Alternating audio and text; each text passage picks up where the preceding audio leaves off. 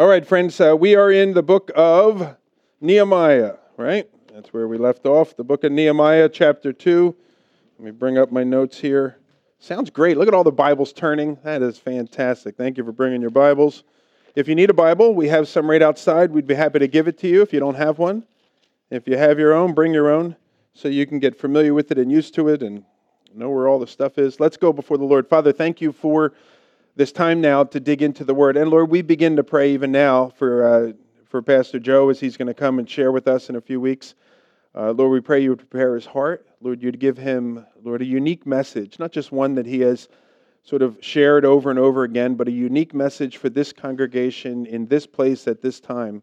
And Lord, that you would use his words to both equip us and encourage us and inspire us and challenge us, Lord, to see the Muslim population that is around us as just a fertile field for the gospel.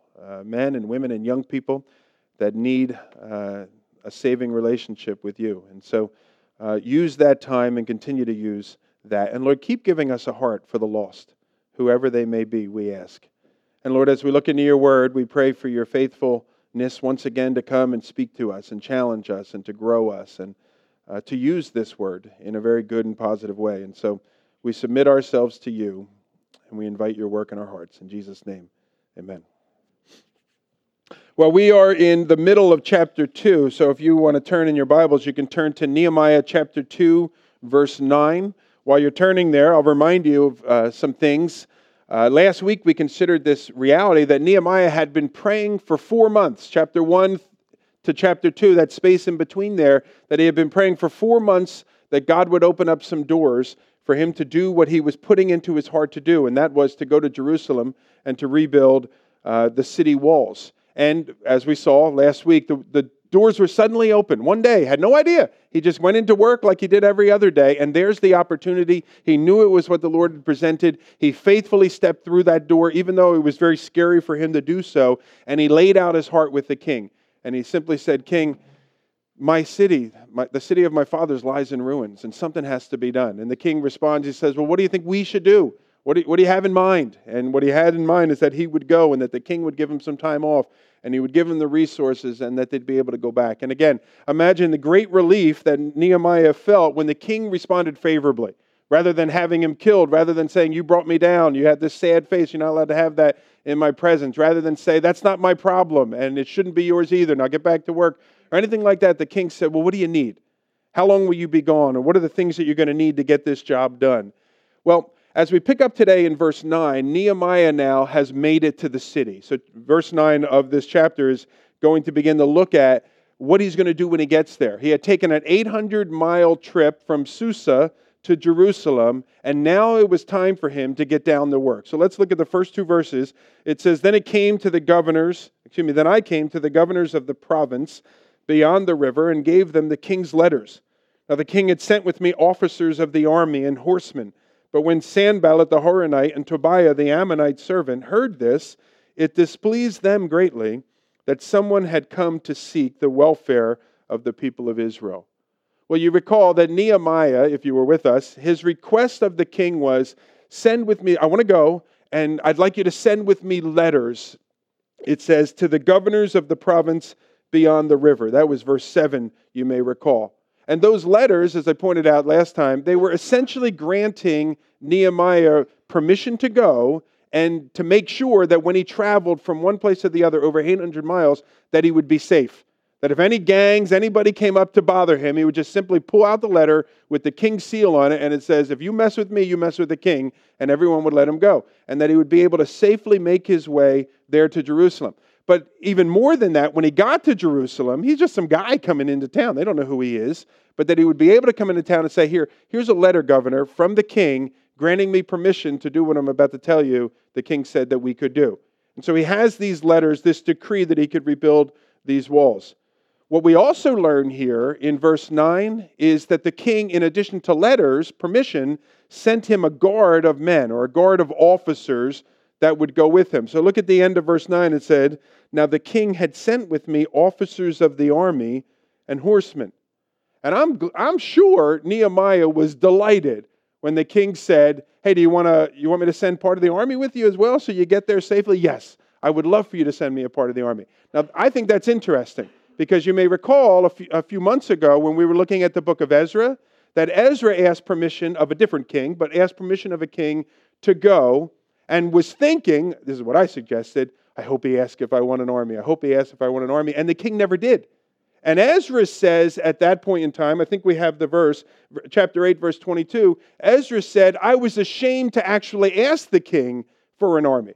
Because Ezra was saying, it's going to be awesome. God's going to do it. God's going to be great. God is strong. Well, it's going to be scary. No, the Lord is going to be with us and protect us. And could I have an army to protect us too? He said he was ashamed to ask that because it would sort of make it look like he didn't really trust God. So he never asked. Nehemiah, on the other hand, is asked, you want an army to go with you? Or I'm going to send an army with you, the king says. And he says, great, I'll take it. He doesn't say, no, we're going to trust God here. Now, here's why I bring it up at this particular point. Ezra is ashamed to ask for help. Nehemiah gladly accepts the help. And the point is this. The point is, it's not necessarily wrong in this instance here, this scenario, to receive the help that is being offered to them. But rather the question is, how is the Lord leading? The Lord was leading Nehemiah to receive the help. The Lord was leading Ezra to not ask for the help, or if you will, to reject it. So how is the Lord directing? And the point that I want to make for us is, if you ever get into a situation where you need to ask the king for an army, you could do that. That's okay. That's one application that you could take from this. But the more likely scenario that you're going to be faced with is this, is that we need to be careful that we're not judging folks just because someone else or some other ministry is doing things differently from how the Lord is leading you. So let me re-say that. We need to be careful that we don't judge other people or other ministries because the Lord is directing them to do things a little bit different than how He might be directing you to do it. And at the same time, we have to be careful that we're not consumed with imitating other ministries and the way that the Lord is doing it in that particular ministry because it seems like they're having some success. And so suddenly we have to do it that way because that's the way for success. No, the key is this. The key is that we are open to what the Lord is doing. Both of these men are in the right even though their methods are different. And the reason why they are in the right is because that's what God told them to do. And they were in tune with God's leading. God doesn't lead all of us in the exact same way. And in fact, in some cases, He may lead you and I in different ways. And here's the key. The key is that we are in step with His Word. So He's never going to lead us in a way that contradicts His Word. We're in step with His Word, and we're following the leading of His Spirit. And that's the key here. And this ministry over there or that person over there may do it slightly different, and that's fine. And we let them handle that between them and the Lord, but we seek the Lord for ourselves, and we follow the Lord for how He is directing us. And so, first quick point here, Nehemiah gladly accepts this guard that's going to go with him. Now, in every one of our studies that we've been looking at, and we'll probably keep doing it through the book, I've been trying to point out to you examples of Nehemiah as a leader, examples that he establishes as a leader and some of the principles of his leadership. And here in verse 9, we see another one, and it's in the opening word. Look at there, verse 9, it says, "Then I came to the governors." And the principle is this. The principle is that Nehemiah actually went. You see, lots of people, lots of us, we have our hearts touched about a situation. And lots of us, we forego criticizing, as I mentioned a few weeks back, and instead we agonize, we pray, and we're not criticizing everyone for what's wrong, but we seek the Lord. And lots of us wait on the Lord for wisdom and the proper timing, and that God will show us what He wants us to do. But many of us, if we're honest, many of us actually stop short of going, don't we? We stop short of actually going out and doing that which God has opened the door. How many of us have had a case where the king said, well, what is it you need? And we chickened out. And we didn't open up our mouths and say it. Or when the king says, well, here, this is going to be it. We say, well, I'm not going there. A place like a third world country. I'm not going there. Let somebody else go and do it. So the principle of leadership is this, that Nehemiah actually goes. Praying, talking, planning, all those things are well and good. But God's desire for us is to be the man or woman that will actually go and actually do. And so, again, I'll ask this question that I've been asking. What has God been laying on your heart to do? And then second question is, what are you going to do about it? Nehemiah knows what God laid on his heart, and he goes and he does, if you will. He goes to Jerusalem. Now, the second point is this that I want to make, and that is that true leadership it labors right alongside of everyone else. Now, maybe you've seen this graphic floating around on Facebook. I don't know how I found it again. I saw it and I said, that's interesting, and I hunted it down again.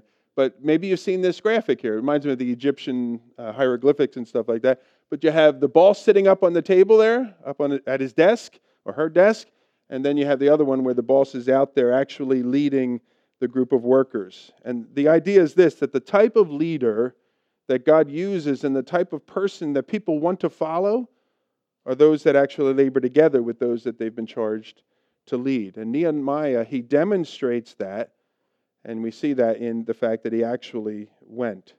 And so Nehemiah, he ends up in Jerusalem, and there he is. Nehemiah, these military officers, maybe a few others that they picked up along the way, and they've returned to Jerusalem. They've taken these letters from the king with the king's seal. They presented them to the various officials, granting them permission to do these things. And Nehemiah is about to get ready to begin work on the city walls. And I suspect, again, I just sort of try to make the situation real. I don't know if this actually happened, but I suspect word began to filter around the town. Hey, there's this guy from the capital city here, Nia something or another, and apparently he wants to do some things, and he's got a whole bunch of people with him, and he brought a big army with him, and word begins to sort of filter around. Some are probably interested. Oh, yeah, I'm not home watching TV, so nothing else to do. Let's go down and find out what they're about. Others perhaps were indifferent, thinking things like, yeah, just another one coming into town thinking he's going to make a difference, but nobody ever does. Maybe they're indifferent to the whole thing. I suspect many of Jewish descent there were rather pleased by this development. Great, we'll take any help we can get. Who's here and what's his job? But others, as we see in verse 10, look, not of Jewish descent, but we're not pleased. Look at verse 10. It says, when Sanballat the Horonite, Tobiah the Ammonite servant, heard this, it displeased them greatly that someone had come to seek the welfare of the people of Israel. Now we're going to be introduced to three different people various times during the book of Nehemiah that just sort of resurface and continually oppose the work of Nehemiah. Two of them are introduced here. Look at verse 10. It says, Sanballat the Horonite and Tobiah the Ammonite servant. If you skip down in your Bibles to verse 19 of the chapter, you'll see there's another fella introduced, a guy by the name of Geshem, who is the Arab. Apparently the only one. He's Geshem the Arab. And so opposition. Now, it shouldn't surprise us that there is a contingency of opposition to the work that Nehemiah is setting out to do. And I say it shouldn't surprise us because when we were looking at Ezra, Joshua, and Zerubbabel, they encountered opposition, right? Remember that in the early chapters of Ezra? Ezra, in the latter chapters of the book, he encountered opposition. If we look back to the scriptures as a whole, Noah encountered opposition, Abraham encountered opposition, Joseph and Moses and the children of Israel as a whole, and David and Solomon and Mordecai. And in the New Testament, the disciples experienced opposition. Certainly the Lord himself did. The Apostle Paul experienced opposition. Do you get the point? The point is simply this, that we're all going to face this opposition. And as long as these Jews, when they sat there in Jerusalem, or Nehemiah, when he was back in the capital city, as long as he thought about the work, or he prayed about the work, or even when he made some internal plans about the work, nobody really cared. And there was no real opposition to those things, thinking about, praying about, even planning about. But once they set out to actually do the work that God is putting on their heart to do, then comes the opposition. And I think we could all agree that the enemy doesn't really care if you're thinking about working for God, or perhaps even if you begin making some plans to work for God. But when the enemy really steps up his game is when you actually set out and start working for God. So I'm sure you've come to discover that. To discover the opposition as soon as you've stepped out in faith to actually do that which God has laid upon your heart to do. So I think about the student. I learned about a daily quiet time, to take time in the Word daily when I was in college. And a group of us friends, we were learning these principles and things like that. And so there you are in your dorm room, and you're reading all manner of things. You're reading on your phone, you're scrolling down, reading all kinds of stuff, or you're reading emails and blogs and newsletters and books, and nobody really cares a bit. But then you sit to have that daily time in the Lord and to make your way through the Bible, and suddenly everyone thinks you're a loon because you're sitting there, you're going to sit and read and do all these things, or you're with your lunch group at work, And you guys talk about everything under the sun, but when you step out and you bring up Jesus, or you bring up morality, or you bring up a Christian worldview, all of a sudden you've become an agitator there at work, despite the fact that all other manner of conversation has been occurring there. You can anticipate opposition in your efforts to accomplish the work of God. And since you're anticipating it, then you won't let it discourage you, because you knew it was going to happen anyway, and it shouldn't be a surprise to you. The opposition is just a part of the process. If you're just going to talk about stuff, you're not much of a threat. But once you actually step up, then the enemy sits up and he takes notice. Now, some of us may hear that, and we think, well, then I'm not stepping out.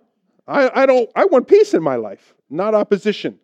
Well, here's an interesting thing that I see with this passage is, the problem is this. These folks want peace in their life. I don't want any opposition. The problem is they didn't have peace in their life anyway.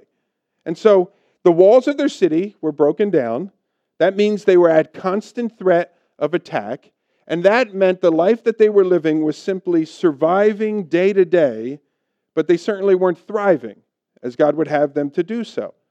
And as we learned in chapter 1, you may recall, they were a humbled people that were living in perpetual shame and perpetual trouble.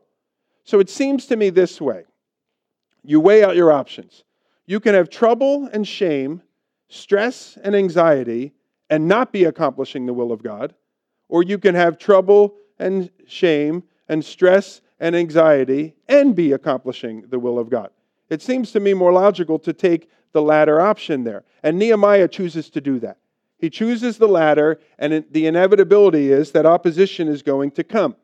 Now, in his case, the opposition is Sanballat, Tobiah, and a guy by the name of Geshem.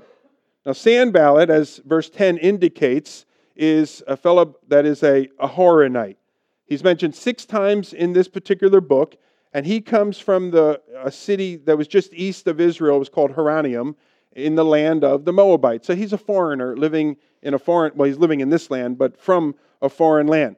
And Sanballat, we're going to see, he takes great exception to Nehemiah and the people of Israel that are coming to rebuild the walls of Jerusalem. Now, the second fellow we're introduced to is a guy by the name of Tobiah. And we discover about Tobiah in verse 10 that he is an Ammonite. Again, that's a foreign country or a foreign people. But what's interesting about Tobiah's name is this. Tobiah is a Hebrew name, and it's of Hebrew descent. It's a name which means Jehovah is good. So somewhere along the line, this Ammonite has Hebrew influence or Jewish influence in his life. And like Sanballat, he too is mentioned 6 times, and every time in the book that he is mentioned, it's in the context of opposition to the work of God. So as a foreigner, Sanballat represents opposition from without. As a Jew, Tobiah represents opposition, if you will, from within.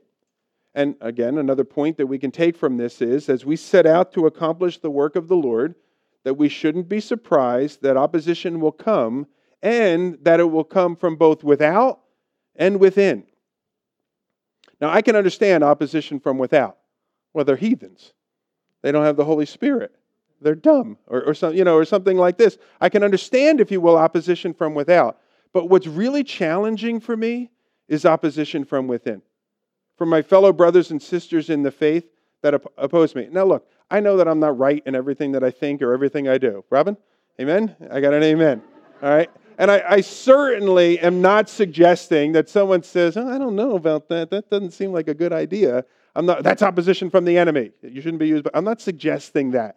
But what I'm talking about is that opposition. You've checked your heart. You've gone through things. You've listened to wisdom. And then people are challenging your motives. They're challenging your thinking. There's all manner of opposition against you, which just seems over the top. And you're like, where's this coming from? Why are you acting this way toward me?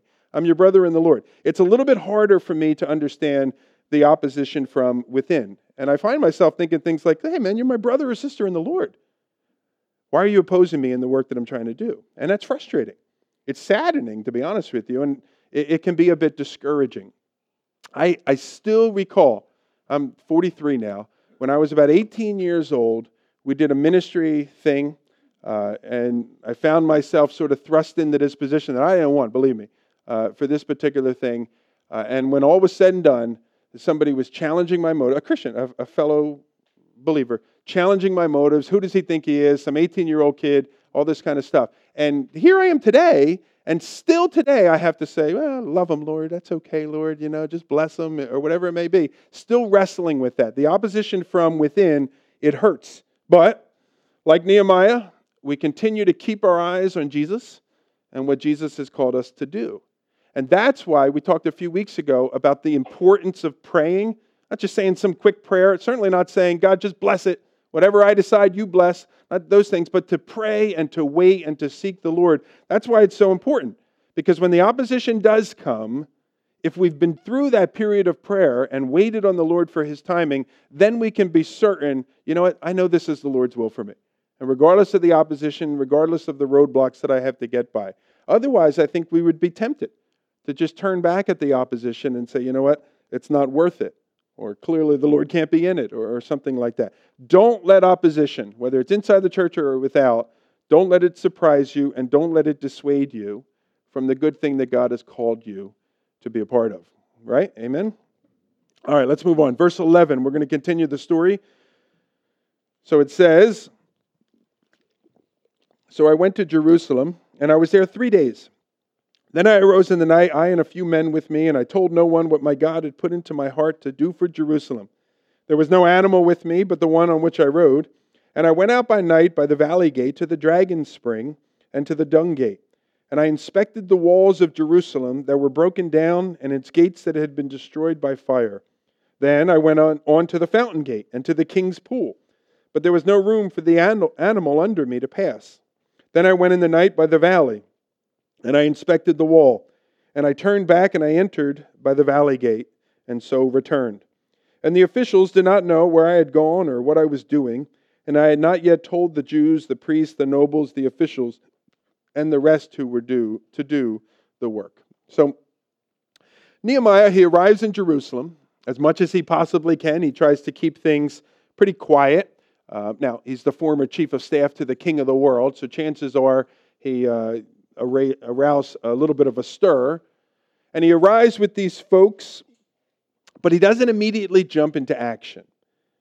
And as we see earlier, Nehemiah, instead, he takes time to wait on the Lord and to wait on the Lord for the Lord's timing. And he begins to pray. So he comes to Jerusalem, and as we see there in verse 11, it says that he waits for 3 days. He allows time so that he can sort of get his bearings on the city, but I think also so that he can sort of get an idea of the pulse of the city or the people, a pulse of the people of the city.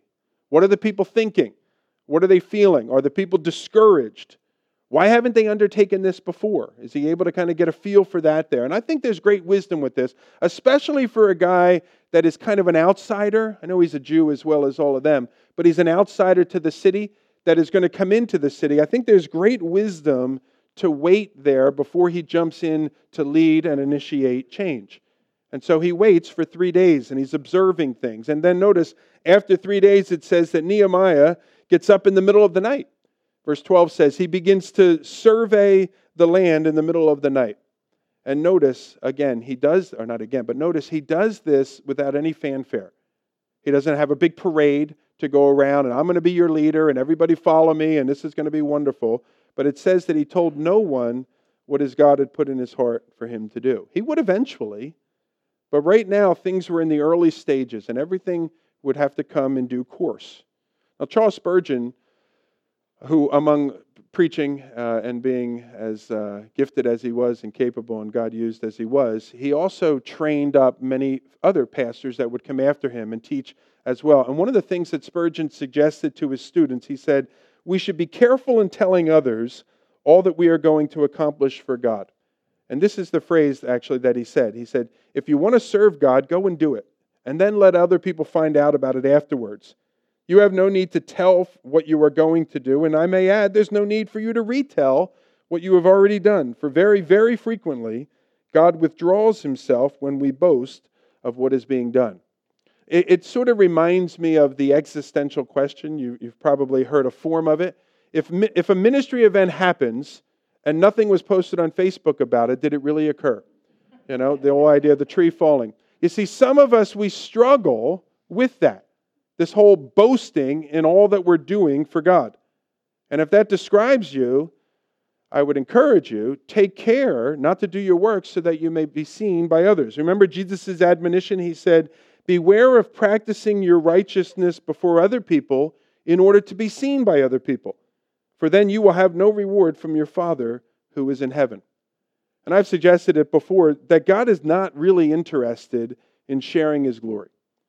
And if you continue to step in and steal a little bit of God's glory for yourself, don't be surprised if God moves on from you and He begins to bless someone else or some other ministry that isn't so inclined to steal His glory.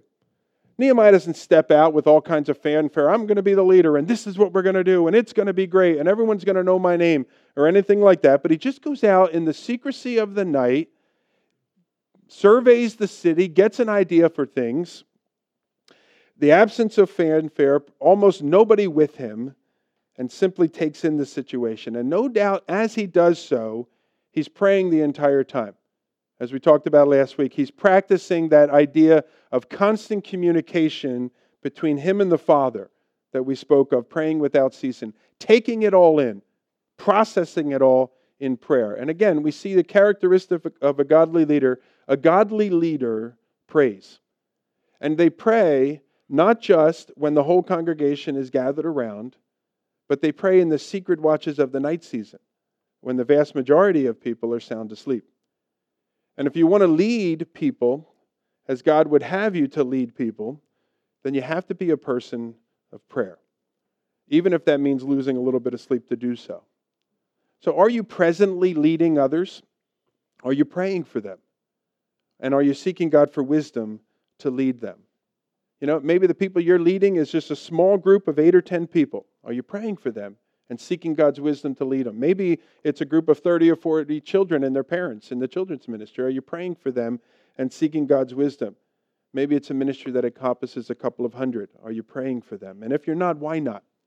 Now, praying may not be the key to leadership, but I would suggest to you it's the key to godly leadership.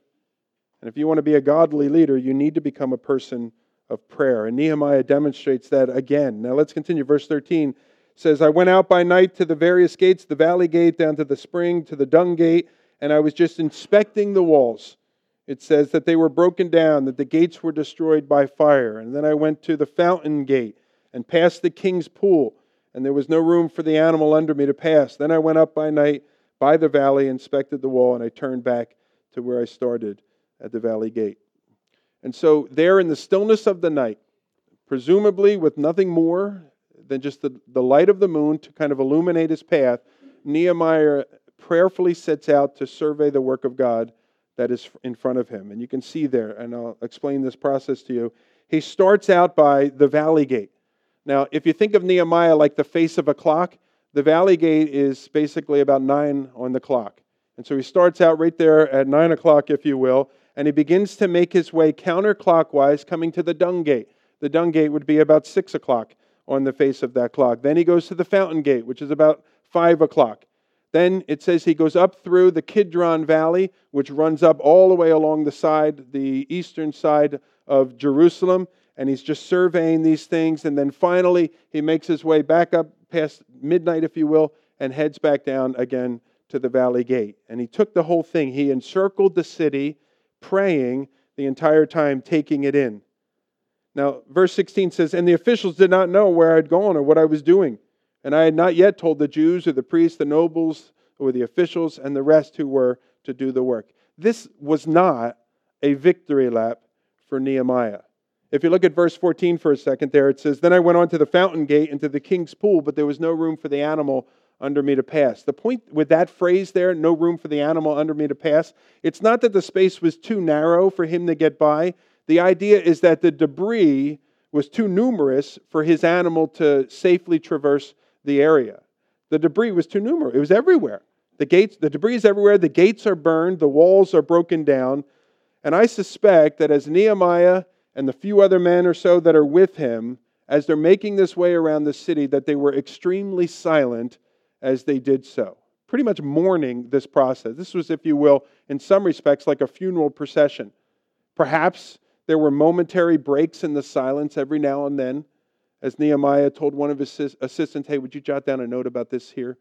And would you jot down something about that over there? And they were just making their way around the city, taking it all in.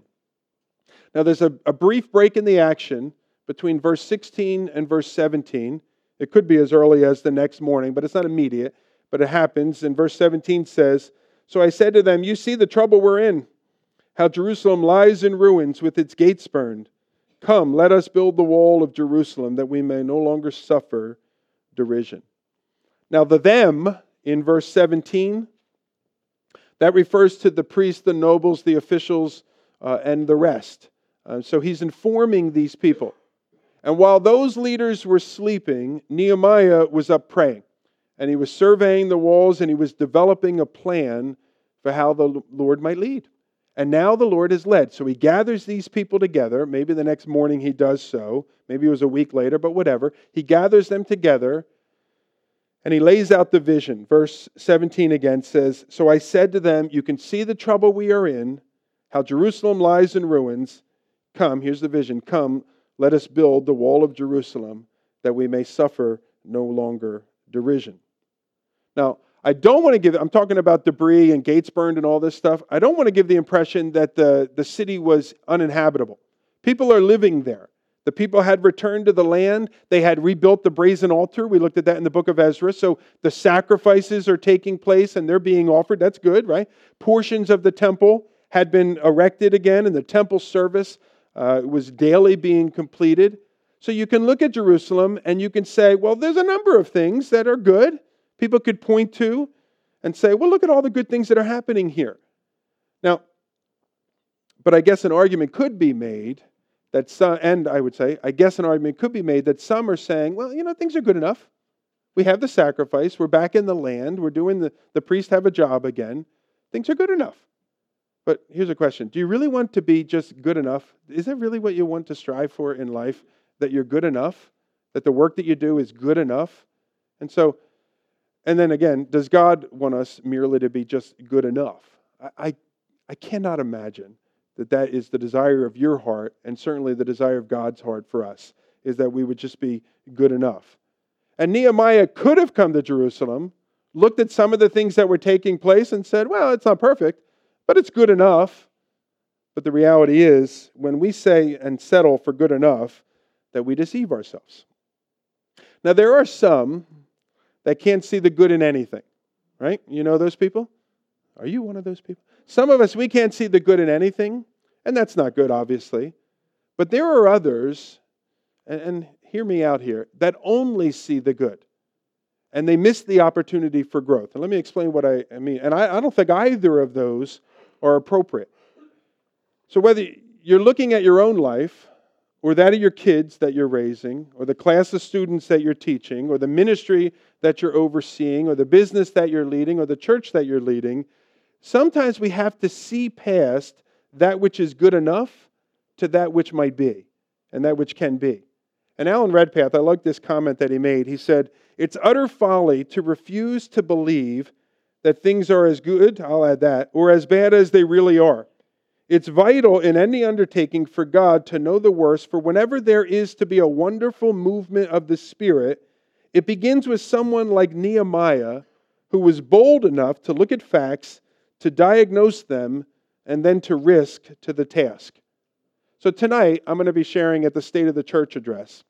And just like every president of the United States, I think, I don't know for sure, but has done so, at the start of the address, I'm going to say something like, my fellow Americans, the state of our union is strong. And indeed, the state of our church is strong.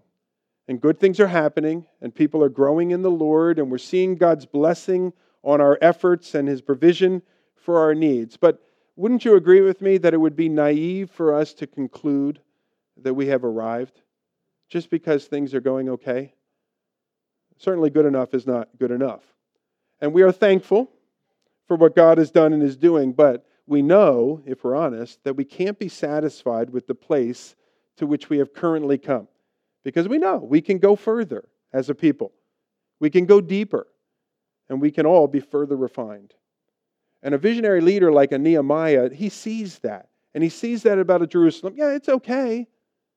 But Nehemiah notices he takes notice of the good, but he also takes notice of the bad, those things that continue to need to be changed. And so he gathers these leaders of Jerusalem together, and he says something like this. He said, look, here's the situation. Things are not good enough, and God desires to do something better. And so we're going to rebuild the wall of Jerusalem, and we're going to remove the shame that is upon his people. That's the task that is ahead of us. And he lays that out. And notice again, he says, let us. Nehemiah makes it clear he's in this with them. He's not coming as their savior, but he's in this thing with them. And then as you look at verse 18, he begins to lay out the testimony of how God has been at work and how he found himself in this particular place. 18, the first portion of the verse says, and I told them of the hand of my God that had been upon me for good, and also of the words that the king had spoken to me. He says to them, this is what we're going to do, and this is how we're going to do it. He doesn't give them the specifics of the task, but then he says to them, and this is the testimony of how God has already been working. He's been at work. They may not know that, but he's been at work. He's been at work in my heart, moving. He's been at work at the heart of the king to accomplish these things. And you know what, friends? This is what he might say to them. He's chosen us to be a part of that work to finally get these walls rebuilt and remove the shame and the trouble from the Jewish people. Now, who knows? Perhaps when Nehemiah begins speaking to these under-shepherds, these other leaders, maybe some of them began to roll their eyes. Maybe some of them gave out a great big sigh. Maybe some of them thought, oh, we've heard this before. Every year it seems, or every decade it seems, somebody comes in with some big plans to make big changes. How come this time will be any different? Well, Nehemiah will answer that, almost anticipating that. This time it's going to be different because God is in this. And he says, look, here's how God has been working. Here's how God has been providing. Here's how he has been speaking as I have spent the last 4 months in prayer. We can do this. And notice their response. Those words, minor as they are in our passage of Scripture, verse 18b says, and they said, let's do it. Let's rise and build. So something about his words convinced them. It reminds me of the football coach who gives the big speech, or we're in March Madness now. Grace doesn't know what March Madness is. We had a conversation the other day. March Madness here. It reminds me of the basketball coach's speech, who gathers his guys around him or gals around him and says, we can do this. I know we're the 250th ranked team in the country, and we have to take on undefeated Kentucky, but we can do this, he says. Now, by now you know that the 17-17 Hampton Pirates had no chance against the 35-0 Kentucky Wildcats. And regardless of how inspiring the coach's speech was, I have a feeling some of the players ran out of the locker room thinking, we ain't going to win this thing. This guy's crazy, or whatever. And, sports speeches, they're cute and they're nice and they're motivational, but that's for a game. Here's Nehemiah, and as far as Nehemiah is concerned, we're not talking about some fun sporting event. Nehemiah is painting the picture of both what is and what could be, and he begins to lay out how God is going to get there to do it. And the people buy into that, and the people are enthused about that. And so the end of verse 18, it says, so they strengthened their hands for the good work. I don't know exactly, it doesn't mean like this, they started exercising it ever. It's like, let's do it. We're in this. Let's get out there and let's start to work. They run out of the locker room, if you will. Now, Nehemiah we see as a man of prayer, which means we can safely assume he had been praying about this meeting as well. He prayed about what God would have him do. He prayed about his conversation with the king. He prayed about the city when he wandered around. He's a man of prayer. And so no doubt he prays about, Lord, I'm going to gather these leaders together and I'm going to share this vision with them. Lord, you got to work in their heart. You got to give me the ability to communicate in a way that they're going to hear it and communicate in a way that they're going to receive it. You see, this is a very important meeting. Nehemiah knows, as we all know, he would never be able to accomplish this work if he tried to do it by himself. Nehemiah was going to need, not use, but need these leaders on board with him, and he needed them to know that he wasn't coming to condemn them for their, if you will, their past failures, but instead he was coming alongside of them to be a part of the solution.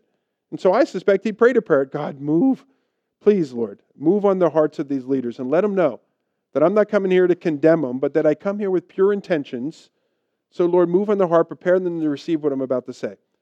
And the result of a prayer like that and the way that he came to them in humility is that these guys, their hearts are joined together with his heart. They're in concert with one another. They're in league with one another. Now, I can't say for certain, but I suspect without a shadow of a doubt, just because I know the way that God works, that as Nehemiah began to share these things that were on his heart, that some of the guys that were there, if not all of the guys that were there, that was beginning to resonate in them, and they were thinking, what did you just say? That's what God has been telling me for the last few weeks, and I thought I was silly. You see, God doesn't work just over here, this guy, but he works in little pockets. And God has a way of bringing all of those pieces together to accomplish his grander work. And that's what it is. And so here's a guy that is saying, man, that confirms what God was doing. And as a result of Nehemiah's prayer, God was at work preparing each of the players' heart so that when the opportunity presented itself, they knew immediately that this was the Lord. And so they were immediately ready to get to work. As we saw in verse 18, they strengthened their hand for the good work. And I think we see a lot of leadership, wisdom in the leadership decisions of Nehemiah in this little section of Scripture that we've looked at today. So let me remind you of a couple things. Number one, he takes notice of that which obviously needed to change. We cannot continue to live as a city where the walls are broken down and we are constantly at threat of being attacked. And I know it's been 150 years, but for some reason, the people that live here have gotten so accustomed to it that they don't notice it anymore. And so Nehemiah comes in and he sees what some have become blind to, the obvious need for change. That's the first thing. He takes notice of what obviously needs to change. Secondly, he doesn't come in to fix their problem.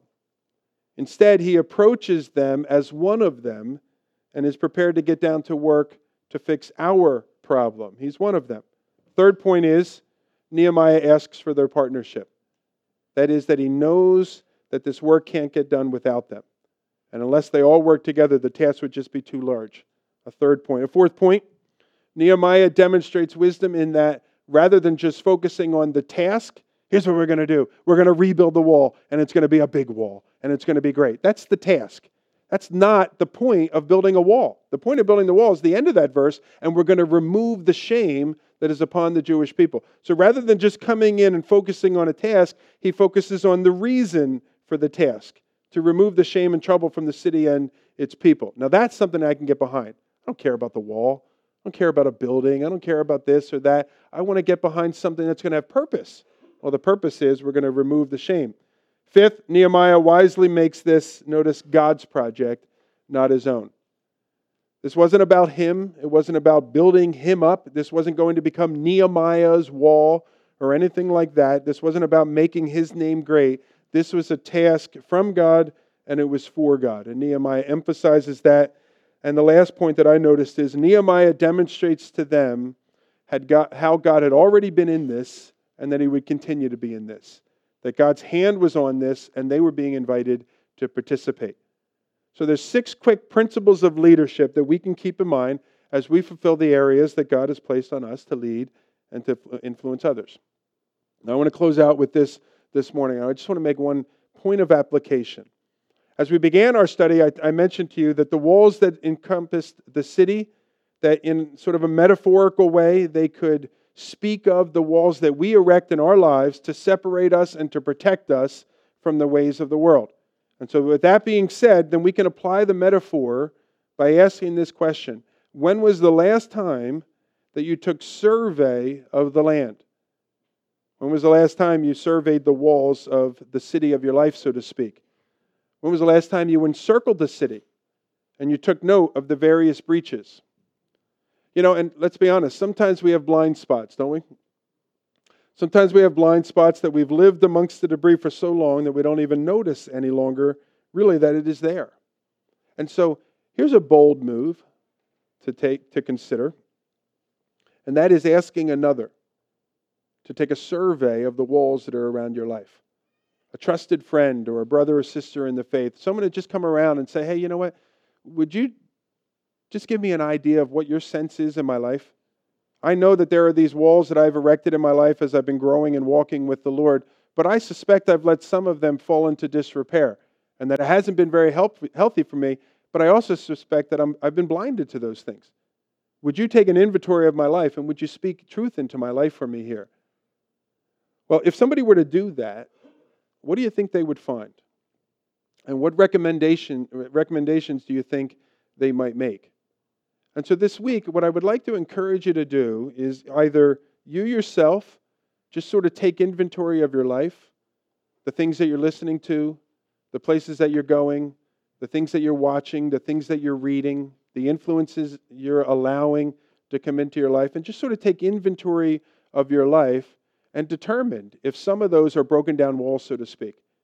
They're openings that you're allowing the ways of the world to come into your life and to take away the peace that the Lord would have for you to have as a follower. And for some of us, perhaps it would be to take the bold step to ask a trusted brother or sister to do that for you. Remember, the walls are for our protection. And you might be getting by, as we've said before, but you're probably not thriving if the walls are broken down. And as we've said again and again, that's the Lord's desire for us, that we would have a walk that would thrive and that we would be continually at peace with Him and walking with the right spirit. Amen? Amen. Father, that's challenging, Lord. I don't want anyone looking into my life. And Lord, I don't even really want to look into my life. I'm comfortable with where I am. And Lord, yet even in saying that for myself, Lord, I believe that you would have us to do so because you'd have us be in a better place, so to speak, and to be going into a deeper walk with you. And so, Father, we commit ourselves to you this week. And Lord, we do pray, Lord, even if our natural tendency is to turn away from that, Lord, that you would draw us to yourself in such a great way that we would keep on, even though our face keeps turning away from you, we would return to you and say, all right, Lord, here I sit exposed. And Lord, when you reveal some areas that could be brought into submission to you, that we would respond in obedience. So Lord, we're asking that this would be a week of growth for us. That we wouldn't return here next week as the exact same person that we were this week, Lord, but that we would be in a deeper and a better place with you as this week goes on. So challenge us, Lord. Convict us. And Lord, we pray by your Holy Spirit that conviction would be such that it drives us to the cross and not away, not in condemnation, Lord, but to the place of the cross itself where our forgiveness, our sin, our sanctification, all those things have been purchased and bought. And as you said on the cross, it is finished. So Lord, we give ourselves to you this week. In Jesus' name.